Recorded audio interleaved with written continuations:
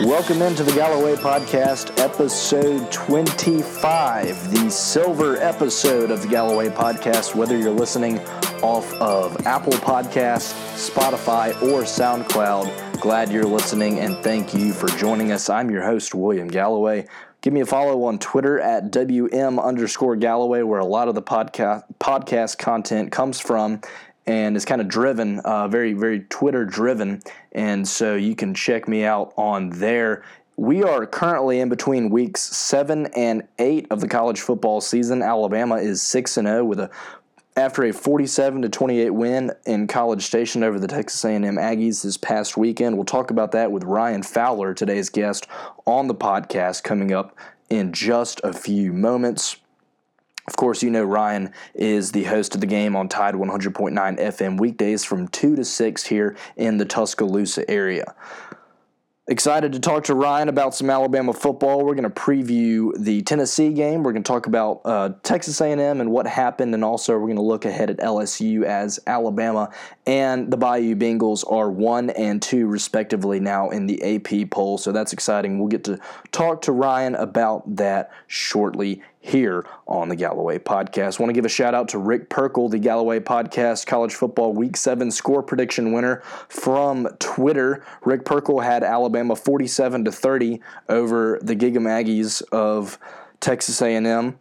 And, of course, as I said, that final score was 47-28, so Rick Perkle nearly had the score directly. So congratulations, Rick. You can follow him on Twitter at Rick Perkle, RickPirkle, one of the finest public address announcers in the business in the state of Alabama. So give him a follow. Congratulations, Rick, and be sure to look out for that poll on my Twitter coming out every Friday before Alabama football games, predicting college football score predictions, Alabama and other schools as well.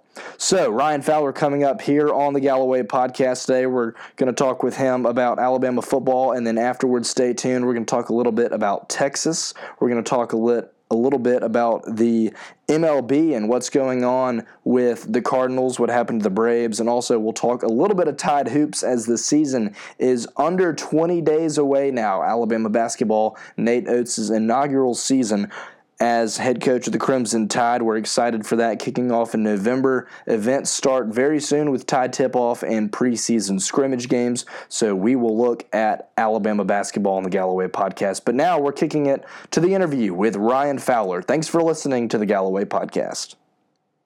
Joining the Gallo-Way podcast now is Ryan Fowler, the host of the game on Tide 100.9 FM weekdays here in Tuscaloosa from 2 to 6 p.m. You can follow him on Twitter at Ryan C. Fowler. Ryan, how are you? Hey, it's good, William. I've never been able to connect with you on an interview, so I'm excited about this. I do follow you on some of the Twitter networks, and you're a fast riser in this business, and I wish you continued success. I mean, it's going to be a lot of fun. Listen, anytime we can talk Alabama football, life is good, my friend. Well, thank you so much. I appreciate you for saying that. So let's get down to it. Let's do what you and I both love to do, and let's talk some Bama football. This weekend, the Crimson Tide obviously improved to 6-0. Hey, they're bowl eligible with that 47-28 win over the A&M Aggies in College Station. Ryan, what was your initial reaction to the game, and what kind of stood out to you overall in College Station this weekend? Well, let's go back to the offensive line. I think the offensive line is beginning to take some steps. Now, I don't want to put this all on Chris Owens because I don't feel like that's fair. But I do see that this offensive line, with Landon Dickerson at that center position, and you also have to account for Deontay Brown at that right guard position. I think Evan Neal, every game that he plays, he's taking that next step as a freshman offensive line that he can get that experience. But I thought the offensive line was my biggest takeaway. Anytime you can have two running backs that average over 5 yards per carry, and you look at Najee Harris, I think those guys are getting some confidence. And then I think on the other side of the football, Tua. I think Tua is just going to do what he does. And how crazy is it that we have just, sort of come to where it's automatic that he's going to throw 4 or 5 touchdowns. His success, we've become numb to his numbers, and I think that's insane every time I think about it. Yeah, no, I totally 100% agree. 100% agree. When you look at, what he's been able to accomplish, what he continues to be able to accomplish here in Alabama, Listen, guys, I've watched a lot of quarterbacks here in Tuscaloosa. I'm a gigantic fan of what A.J. McCarron was able to do. Coming out of St. Paul's, growing up, wanting to play football for the Alabama Crimson Tide, and I watch his records fall every single week. And now it is a different era in college football. We have to give that into consideration because, Nick Saban was a lot more conservative, and I think A.J. would have been a quarterback that, if needed to, he could have aired it out.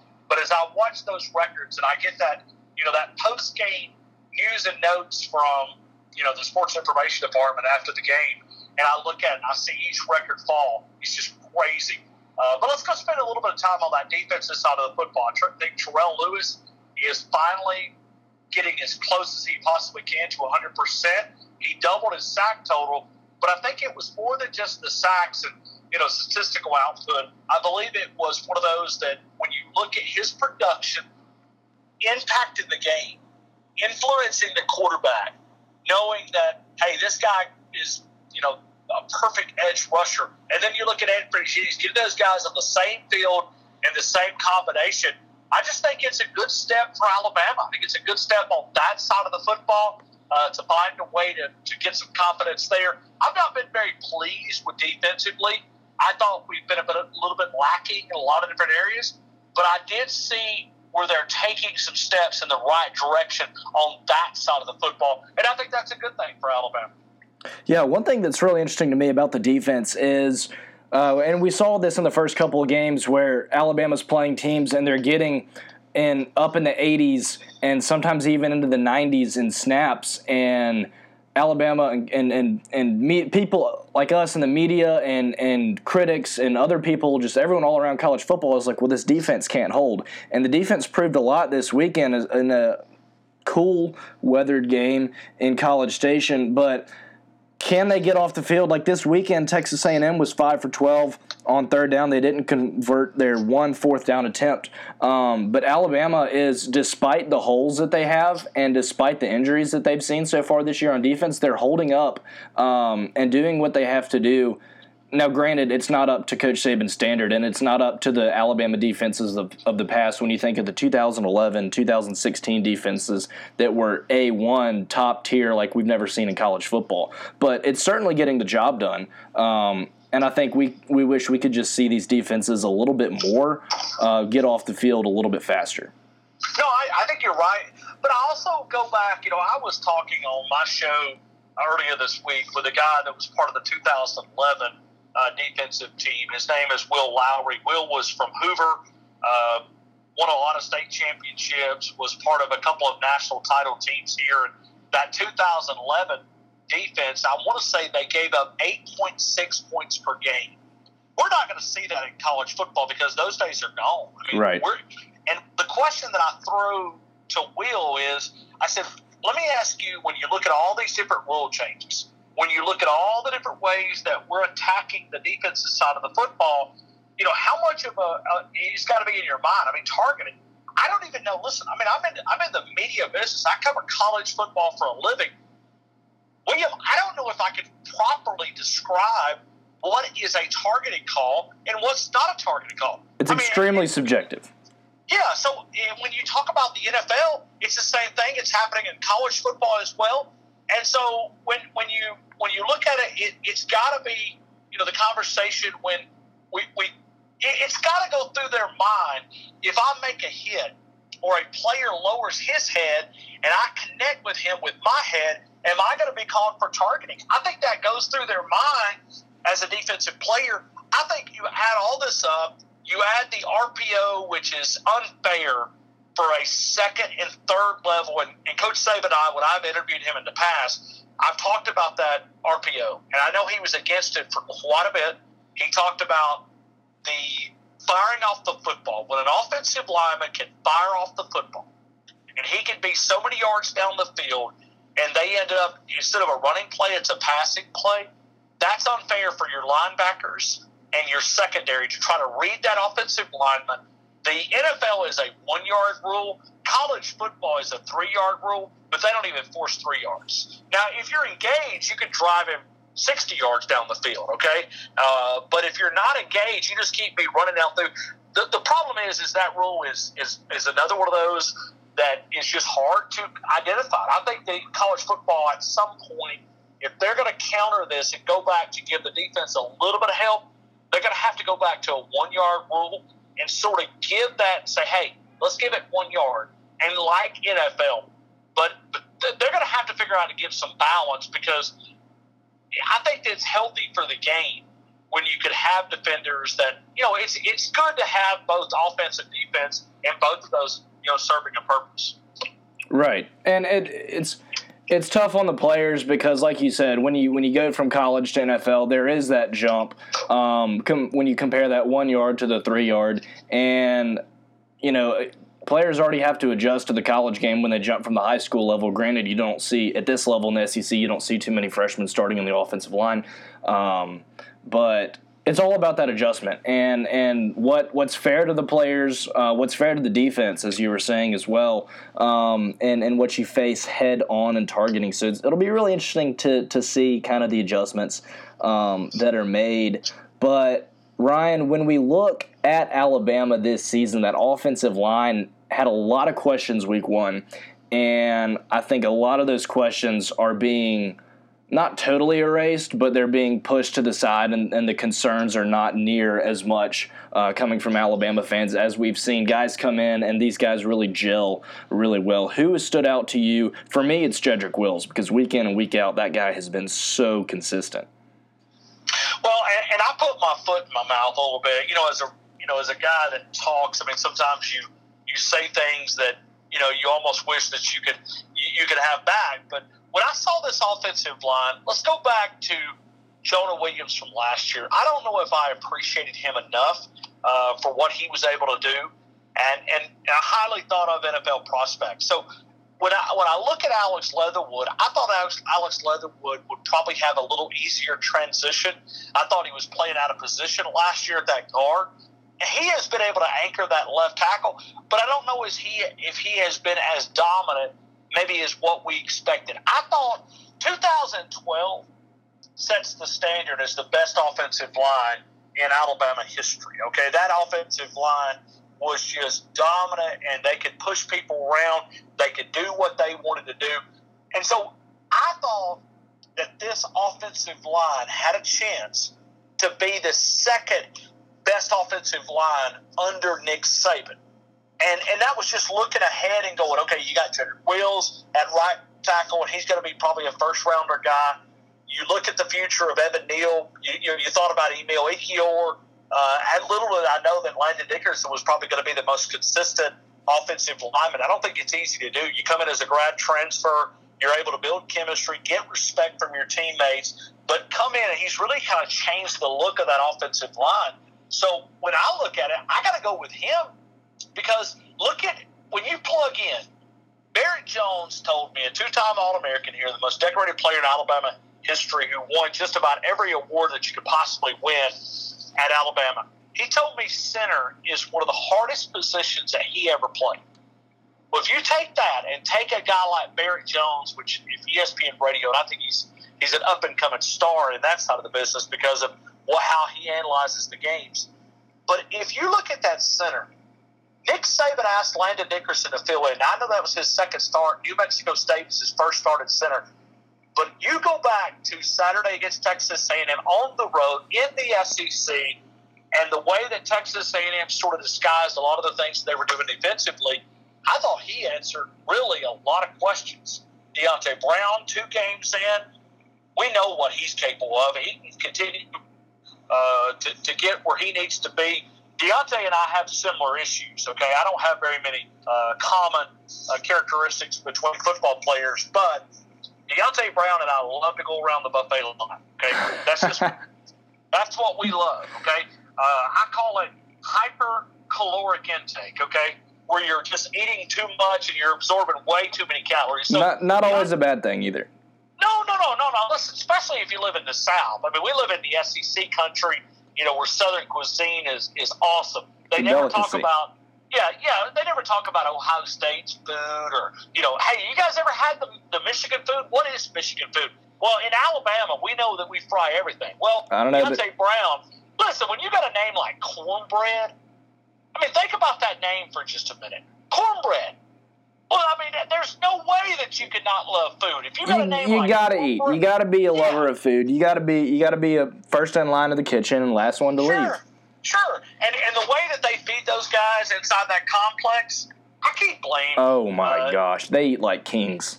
It's unreal. I mean, so I cannot blame Deontay Brown. So once he gets down to where he's comfortable at playing weight, and for him that's probably about 335, 340.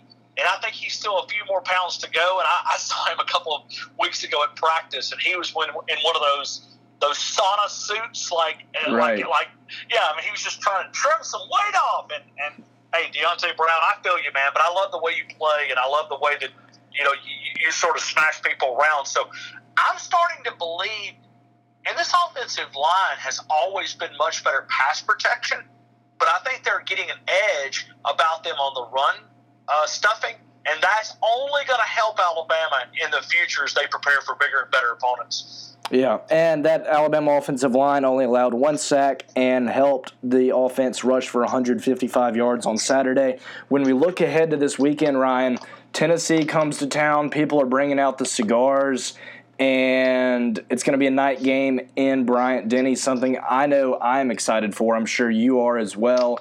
When we look at Tennessee, obviously a team that has struggled some more this year. Did get a win this past weekend over Mississippi State, but what do you see in Tennessee on the field? And then before you talk about them on the field, what does the Tennessee rivalry mean to you? As somebody who has been around Alabama football for quite some time. All right, so when I look at Alabama, listen, the Tennessee rivalry, growing up in North Alabama, it's a special football game. Growing up in the state, it's always going to be Alabama and Auburn. For me, now I'm talking about for me personally being from the state. Now I feel like that LSU has kind of jumped in there, and if not number one for the players, it's got to be number two. And I know the Iron Bowl, but I feel like LSU, Jonathan Allen told me this a couple of years ago, he said that nobody's going to out-Alabama us. And it's the style of play that LSU likes to play with the physicality. But the Tennessee game, to me, has always been special. And I think a lot of it is because it's been back and forth. It's been a lot of different ways to analyze this Alabama-Tennessee game.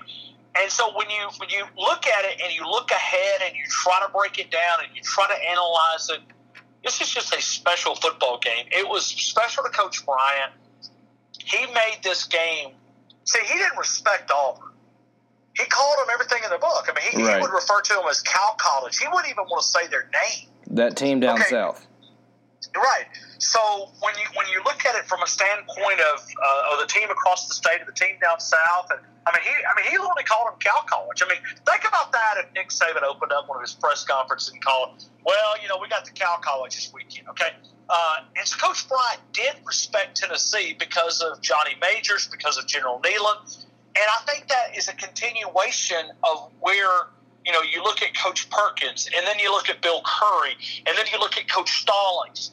I think those individuals were impacted by Coach Bryant, and it's been a continuation. And so I grew up when you had respect for Tennessee. Well, then here comes the 2000s when the NCAA and all the different sanctions, and we know, Tennessee had a role in some of that with Philip Fulmer and some other coaches. But when you look at it's sort of amplified. And I watched this rivalry become bitter. And I watched it become hatred. And so I lived all that. And so, watching Jason Witten run all up and down Alabama inside Brian G. said we had no answer for him. And those are the memories, Peyton Manning standing on the ladder in the corner of the end zone, leading the band in Old Rocky Top. Listen, I promise you, if I could have got to that ladder, I'd have knocked that ladder out from under. I mean, that's the type of rivalry that we've had. And I'm not meaning it in a hard way. It's just, it was the respect. Well, now when you look at Nick Saban, he's been absolutely dominating over them. And I think this rivalry has lost a little bit of its luster. I think I was doing some of this just simple addition earlier and looking at outscoring, and it's like 454 to 147 in 12 years. Only 2 years have been close, and that was 2015 and 2009. Other than that, it's been an absolute beatdown. I feel like everything's been in somewhere high 40s to somewhere mid-teens. It's always roughly in that ballpark. And I don't know if Tennessee's good enough to get on the scoreboard this year. All right, and I haven't said this, and this will be kind of fun. I don't think Tennessee's coming back. I don't think this program is going to get back to their rich tradition. We're talking about the second richest tradition in the Southeastern Conference. They've won 13 SEC titles, second to Alabama's 27. I think Georgia's getting close, but I think they're still, and I don't know the number. I'm just really going off head, but I know that they're, we talk about national titles. We talk about history. They've got a lot of tradition. I don't know if that program is ever going to get back to where they once was. And it may, but it's going to be a long time before that program. And I like Jeremy Pruitt, but I don't think it's going to work out at Knoxville with him. And I think it's who they are right now. I mean, this is a team that's really struggled to pick up any wins. And I take a little bit of enjoyment in watching a program that, whipped up on Alabama for so many years, kind of going through some struggles of their own. There was a point, I think it was after the BYU loss, where Ryan, I looked at Tennessee and I looked at my friends after the game. I remember Alabama had played earlier that day and Tennessee had wrapped up that evening. And I looked at my friends and I said, guys, Jeremy Pruitt very well might be back in Tuscaloosa by as early as Wednesday. I seriously thought he was not going to have a job after that 0-2 start. I thought so too. I said the same thing. And, you think about Nick Saban for just a minute. We think about this Tennessee-Alabama game this weekend.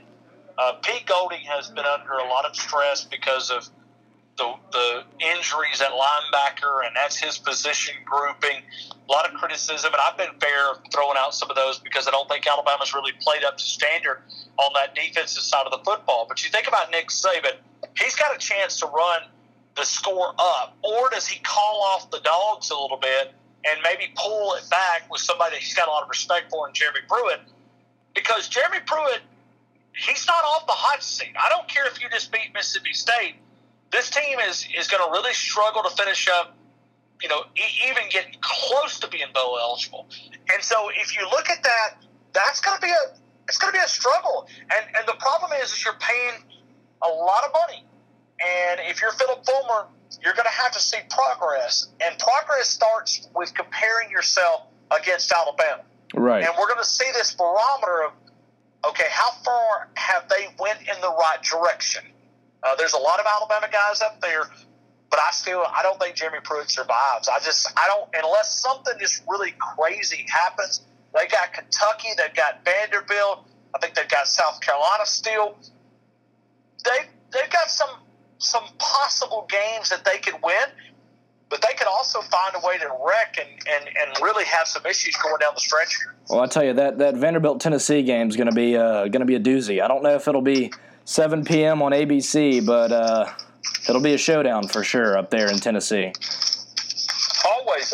And, it's a fun place to win. I mean, it's a fun place to watch a game. It really is. Oh, it is, yeah. I went up there last year, and it was a really, really cool experience. I was on the top of the student section, and I think I was closer. I was literally in the top row of the stadium, the corner of the end zone, and I think I was closer to the Tennessee River than I was to the turf. But that was just kind of my measurement based off of me turning around and looking at the river versus me trying to watch the game. But it is a beautiful place, and it was great fall weather, and definitely looking forward to going up there again next year. But this weekend, obviously, Butch Jones was on the sideline last time the Vols rolled into Tuscaloosa. Jeremy Pruitt is there now. Will he be there in 2 years? Probably not. And I think – I mean, like I said earlier, I don't even know if Tennessee will be able to put anything on the board this weekend. But I'm not one for score predictions. I like to hear people's, but I'm not great at giving mine. I'd say we get somewhere 58-3, something like that. Oh, wow. Okay. Well, and keep in mind now, and that's why I'm a little bit conservative, because I think he's going to pull off the Dogs, because I think he knows. Nick Saban cut his teeth on the assistant coaching rankings and spent a lot of years there, got the opportunity, and I think Jeremy Pruitt has paid his dues on the assistant coaching side, coaching at here, Florida State, Georgia. I think Nick Saban's going to pull off the Dogs early. I just don't think that he's going to find a way to air it up. And so I think Alabama is probably going to be one of those teams that's going to be right there around that spread. And I'm looking like 42-10, 42-14. I just don't know if they're going to cover, because I feel like that Nick Saban is not going to embarrass Jeremy Pruitt. And I think it would be a little different if Alabama was in a situation where, or Tennessee was in a situation where they're not on a hot seat. But I think knowing everything about Jeremy Pruitt, I think Nick Saban will call the Dogs off early. That's just, right. That's fair. It's a random opinion. Yeah, because I think he's got a lot of respect for Jeremy Pruitt. I mean, he gave him his start. I mean, as a off the field coach coming in.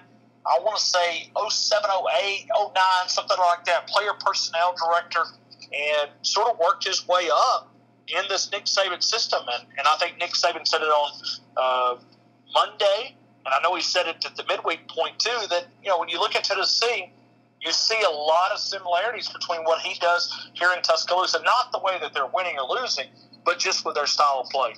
Right. Well, we will see if he runs up the score. If he does not, probably, I like your prediction of not, but we will see. That's 8 p.m. Oh, it's going to be a late one. Lights are going to be on. Smoke's going to be rising in the third quarter. It's going to be fun. I, for one, am very excited. Also, I'm excited about LSU coming up in just a few weeks. Whether that game is on at night, we're not sure. Maybe 2:30, maybe 6, maybe 7. We'll see. Certainly wouldn't be an 11 a.m. game. But, Ryan, when you look at Alabama and LSU right now, obviously stacked 1 and 2 in the polls, and we talked a little bit earlier kind of about that intensity that you mentioned that LSU tries to bring when they play Alabama.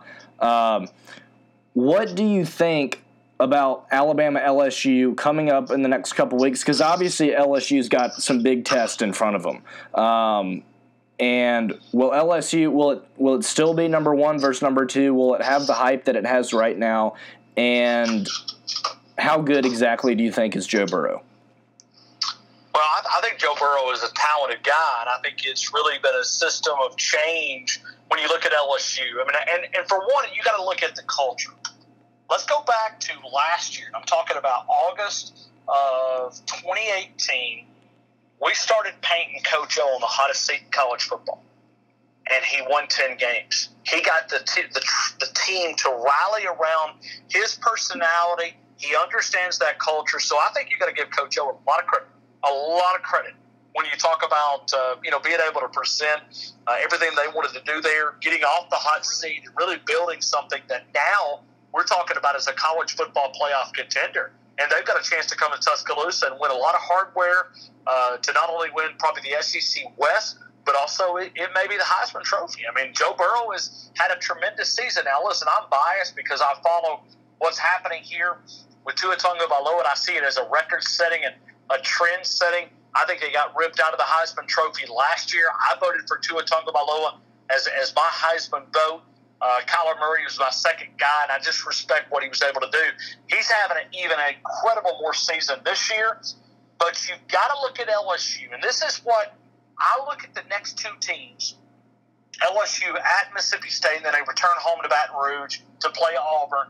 Then they've got a bye week. Then they'll come to Tuscaloosa. Alabama, they've got a little easier road. They've got a Tennessee team and then a Arkansas team that's really struggling with Chad Morris. So when you look at the 2 teams that both of them are in front of, I think they got to find a way to get better. And whoever's going to take this 2 weeks to get better and to say, hey, we're going to beat Tennessee, we're going to beat Arkansas, we're going to beat Mississippi State, we're going to beat Auburn, but that finds a way to improve, because both of these teams defensively are not playing where they want to be. Right. And they got to find a way to correct that. And whoever's able to do that, I think will win the game in November. And I think that's probably the message that Nick Saban is trying to preach. And also, listen, you got to be able to get some injury luck as well, because you don't want to get any guys injured that could always change the outcome of this game. But I like this LSU football team, and it really starts with Coach O, the way that he's been able to change that culture down there. That ticket is going to cost Alabama fans, Alabama students a pretty penny. I've been scanning the Facebook exchange. I've got a ticket, so I'm fine. But just out of genuine curiosity, seeing how high they will go. And if you want a ticket, I mean, good luck. Also, if you want to pay your November rent, you can sell your ticket, and you could probably cover it. But the point that you make about the teams not being where they want to be and being undoubtedly the best two teams in college football, that's a scary thought.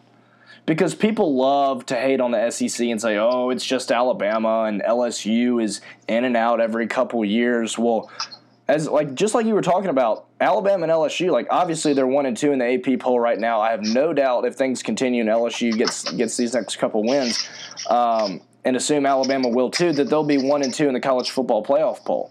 And so everyone's going to look at them as the best two teams in the country, and they're not where they want to be, and that's a scary thought. And Alabama fans know that this is a good Alabama team, but this isn't the best Alabama team that's ever come through. It might be the best offense, but overall as a team right now, 6 games in, it's not the best team that's ever come through Tuscaloosa. And I do think this game has game of the year implications, game of the century implications as well. But I'm just fascinated to see the quarterbacks go head-to-head because so often we've seen, like last year, we look at Tua Tagovailoa versus Kyler Murray, and Kyler Murray did well, didn't get the win in that college football playoff semifinal, but he played well against a very solid Alabama defense.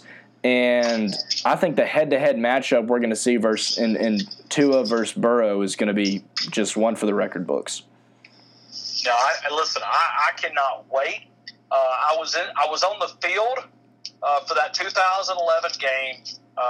Urban Fraud Meyer was actually standing right behind me because I'm not a big Urban Meyer fan at all. But he was standing right behind me. We watched the last probably quarter and a half right there. I mean, literally 2 feet from me, and I remember, just thinking about, that game and then how college football has changed. Think about how college football has changed. If that 2011 game, and then you look ahead to where we're both airing it out and we're throwing the football all over the field, I mean, that's how college football has changed in an 8-year period. Yeah. I mean, it's crazy to think about that Nick Saban, that was so conservative and wanted to turn it over to his defense, has adjusted to the current rules. And I think that's a credit. Listen, we've watched guys who took programs, Les Miles, other coaches that have been stubborn, and they're willing to be fired without changing their, offensive identity, the way they play. So you got to back up a little bit. You got to give, Nick Saban some credit for adjusting to the current rules of college football and saying, okay, hey, you want to play like this? Perfect. Let's play like this. And that's what he's been able to do with Tua Tagovailoa, and all these talented wide receivers here in T-Town. I'm really excited to see where these guys are going to go. Some might say most will probably go to the draft, but the talent we're watching right now, and I've talked about student attendance on previous episodes, and I'm not going to get into that now, but growing up, being from Birmingham, and seeing what Alabama, my first couple memories of Alabama football, watching Alabama lose to Auburn for the 4th, 5th, and 6th year in a row, to seeing what's on the field now, and all this future NFL talent, and all these players. It makes me so appreciative, and just every time I see those guys go on the field and compete, I'm blown away because they are so good. And that's my team out there, and it really is incredible for me to watch, and for the students that whether or not they're from out of state, whether or not they care, excuse me, about Alabama football. Some of them would be like, oh, yeah, whatever, 2 or 3 for 350 yards, 4 touchdowns, and, that's just another day at the office, or they don't go to the games, or they leave early. I'm just baffled. Are you guys, I understand, you might not have the same sports level of appreciation as me, but, I mean, look what's going on. These guys are your age, and look what they're doing. It's unreal.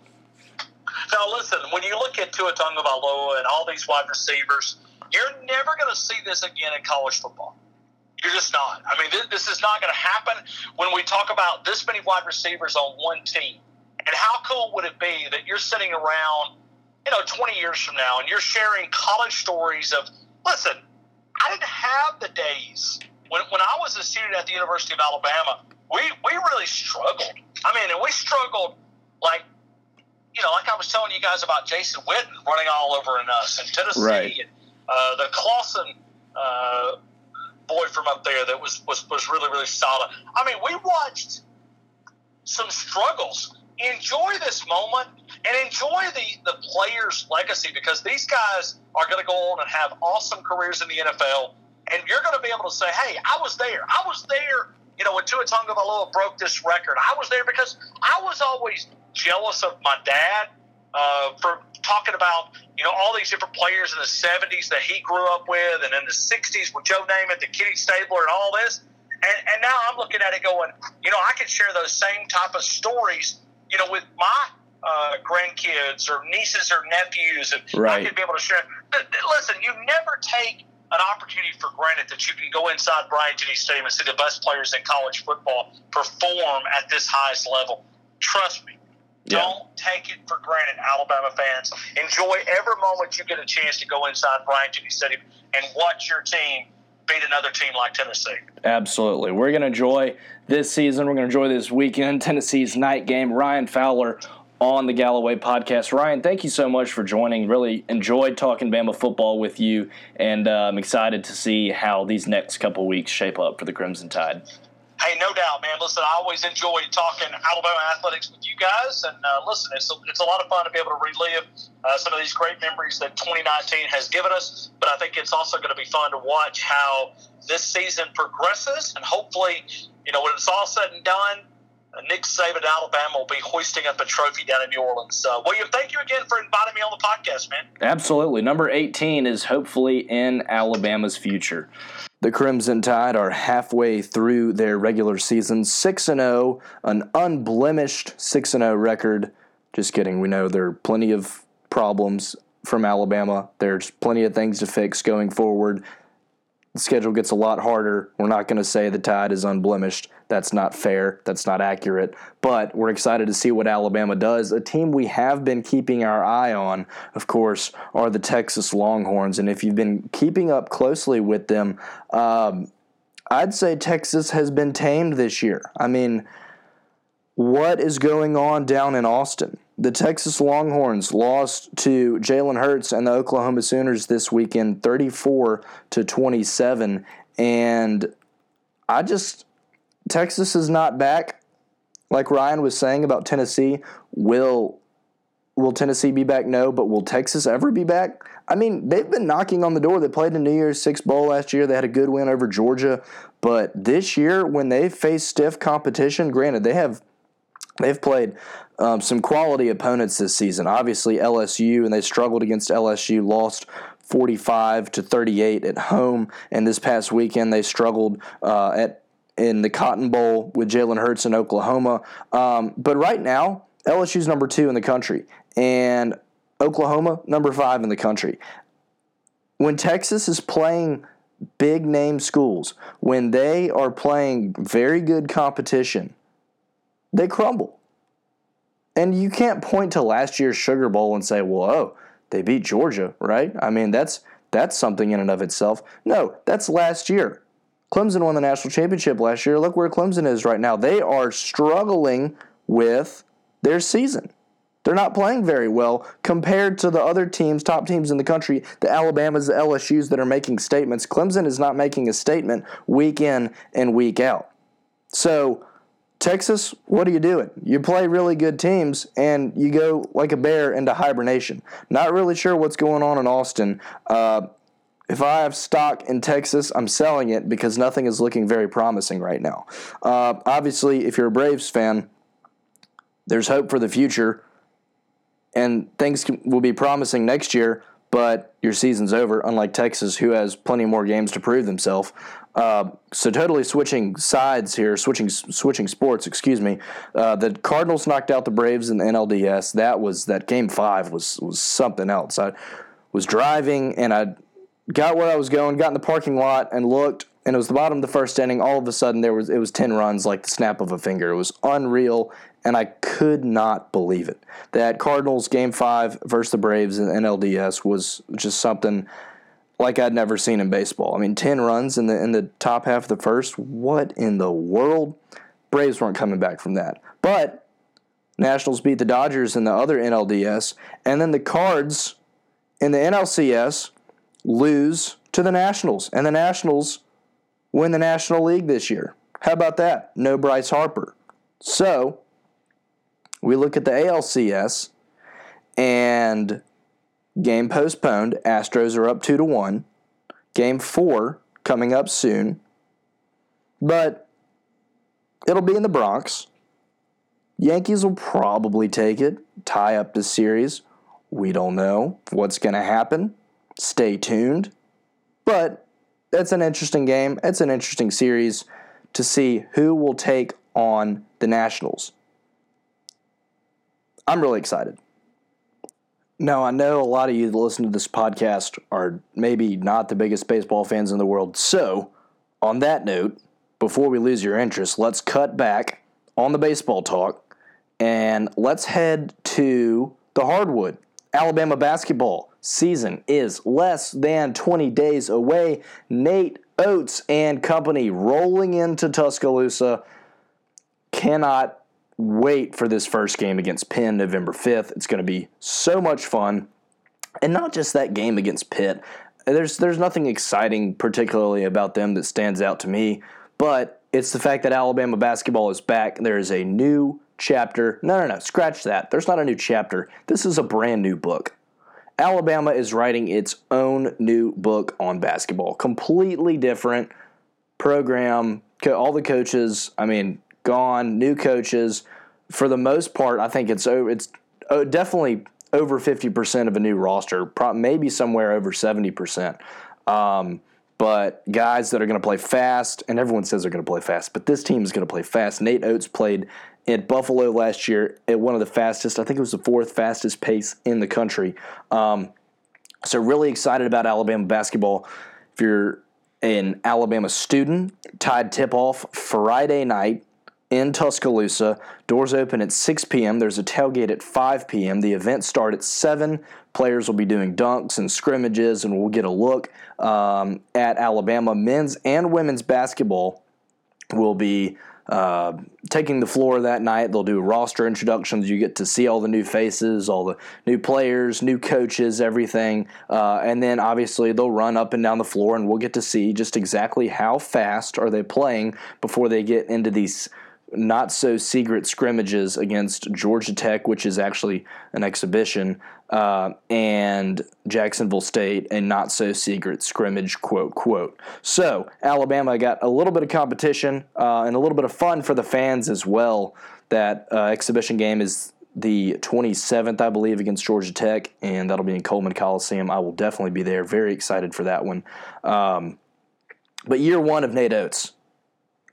So excited. Cannot wait. And Media Day was today at the Grand Bohemian in Mountain Brook. I don't think anything riveting was said. Nate Oates said he would play fast, but we all know that. Herbert Jones, and Kyra Lewis Jr. represented Alabama on the players' side and went and spoke on the team's behalf. I'm sure they did a wonderful job, and I'm sure we'll be reading articles and tweets and things of the sort coming from that media day. I haven't heard much yet, as it is fresh off of this afternoon, but excited for the season coming up in less than 20 days, be it tied tip-off, be it the scrimmage, be checking in, as Alabama basketball season begins right before that LSU game, as we talked about earlier on the podcast with Ryan Fowler. Now, I do want to say this before we close up. Alabama basketball. I've been asked this so many times, and this is so important, so stay with me here. I've been asked online, I've been asked in person, is Alabama going to be good? And to you people that ask me, is Alabama going to be good? I don't know. And I don't know for multiple reasons. What's your standard of comparison? What do you think is good? What is adequate for you as an Alabama basketball fan? And also, what do you think? Because let's think about this for a second. Nate Oates has been here for 7 months. He's got a completely new staff. As I mentioned earlier, he's got a completely new team. And also, what's your definition of good in college basketball? Is Alabama going to win the national championship this year? No. And if they do, I'll buy everyone that listens to this a box of donuts. That's on the record. That's going out there. If you listen to this, I'll buy you a hot dozen donuts from Krispy Kreme. And if Alabama wins the national championship, you just got to let me know that you listen to the podcast, and I'll do it for you. But what I'm getting at is Alabama's going to be good, right? They're going to be a fast-paced team. They have very good players. They have a very talented, knowledgeable, inspiring coach who the players want to give 110% for 110% of the time. I know a lot of people aren't a fan of 110%, but we're just going to go with it here. Alabama can be a very good basketball team, but what is your standard of good? Is your standard of good going 14-4 in conference play? Because that is next to impossible to do in the SEC, which is now, from top to bottom, in my opinion, the best college basketball conference from top to bottom. When you look at the best team to the worst team, who has the most talent, who has the best coaches, the SEC definitely has the best coaches in all of college basketball. I know you got Tony Bennett. I know you got Coach K. I know you got Roy Williams in the ACC, but look at the bottom of the ACC and tell me that those coaches are better than the bottom 7 of the coaches in the SEC where teams finish this year. So what is your comparison? Do you think Are you shooting for Alabama to be a tournament team? Because, yes, Alabama has the legitimacy to be a tournament team. Is their non-conference schedule difficult? It's pretty difficult. It's good enough to have a good resume going into the tournament if Alabama has less than a handful of losses in non-conference play. They can't do what they've done in the past and start off strong and then go into a December slump and try and recover late in December with non-conference play. No, Alabama needs to win just about all of their non-conference games. They've got a tough one against North Carolina in the battle for Atlantis. But Alabama needs to be somewhere in between anywhere between 3 and 5 non-conference losses total. And I think they're cooking with gas. And I think they hit their stride. Now, all this is pending on, is Javon Quinterly eligible? And his waiver hasn't been granted by the NCAA yet.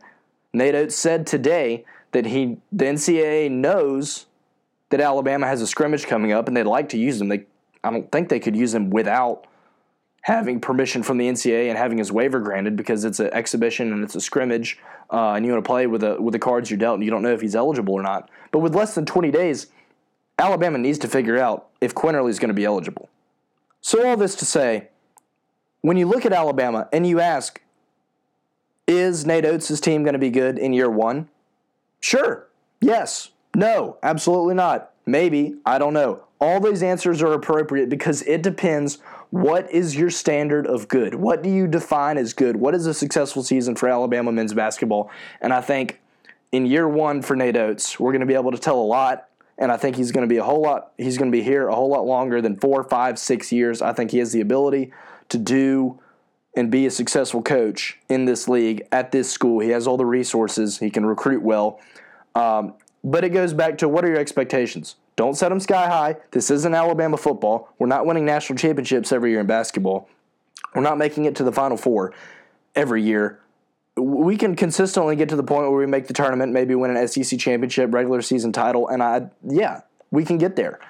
But year 1, are we going to be good? What's your definition of good? That is going to be my response to you now, those people that ask me, is Alabama going to be good at basketball? Want to remind everybody as well, podcast merchandise is on sale. White Nike hats with the logo on the front. Also, black koozies with the white logo on one side of the koozie. The koozies are $3 or 2 for $5. They look wonderful. The hats look wonderful as well. Stay tuned for Black Hat limited edition giveaways on Instagram and Twitter. You can follow me on Twitter at WM_Gallo-Way. This is the Gallo-Way Podcast. We had Ryan Fowler. We talked about Texas. We talked about the Cardinals, talked about the Braves, talked about the Nationals, talked about Alabama basketball. And thank you so much for listening, whether it's Apple Podcasts, Spotify, or SoundCloud. Thanks for listening. Hope you share it with your friends. This is the Gallo-Way Podcast, where there's the right way, there's the wrong way, and there's the Gallo-Way.